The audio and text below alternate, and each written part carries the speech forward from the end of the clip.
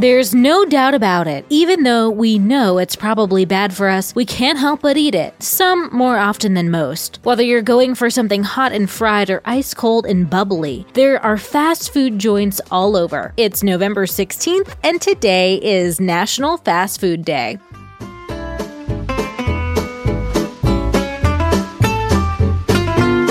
Welcome to TacoCast Podcast, Every Day's a Holiday. No, really, it is. Did you know that literally every day is a holiday? I don't know about you, but I love having a reason to celebrate every day. Whether it's your favorite foods day or something else totally random, happy holiday to you. It was in 1912 that New York's Automat restaurant popularized the phrase takeout food. But the first fast food chain is argued to be White Castle, which opened in 1921. Fast food has only become more popular with the times. The convenience of skipping cooking and cleaning the dishes is appealing to most, and add in the delicious salty food that appeals to your taste buds. No wonder fast food is so popular. There's no shortage of fast food, that's for sure. Fast food restaurants made $278.6 billion in revenue in the 2021 year. Those who led the market were McDonald's, Starbucks, Taco Bell, and Chick-fil-A. There are 194,395 fast food restaurants in the U.S. alone. Here are some fun fast food facts. McDonald's sells about 75 burgers each second, with 39,000 worldwide locations. 37% of American adults eat fast food on any given day. 3.4 million people work in the fast food industry. Today in the U.S., 1 in 8 Americans have worked at a McDonald's. McDonald's is the world's largest toy distributor thanks to their Happy Meals. Ronald McDonald is the second most recognized fictional character. At Dunkin' Donuts, if the coffee isn't used within 18 minutes of being brewed, the coffee is discarded and a new pot is made. Working at McDonald's is more competitive than getting into Harvard. In 2011, Harvard accepted 7% of applicants, while McDonald's accepted 6.2%. While it's hard to resist salty French fries at the drive-thru, keep in mind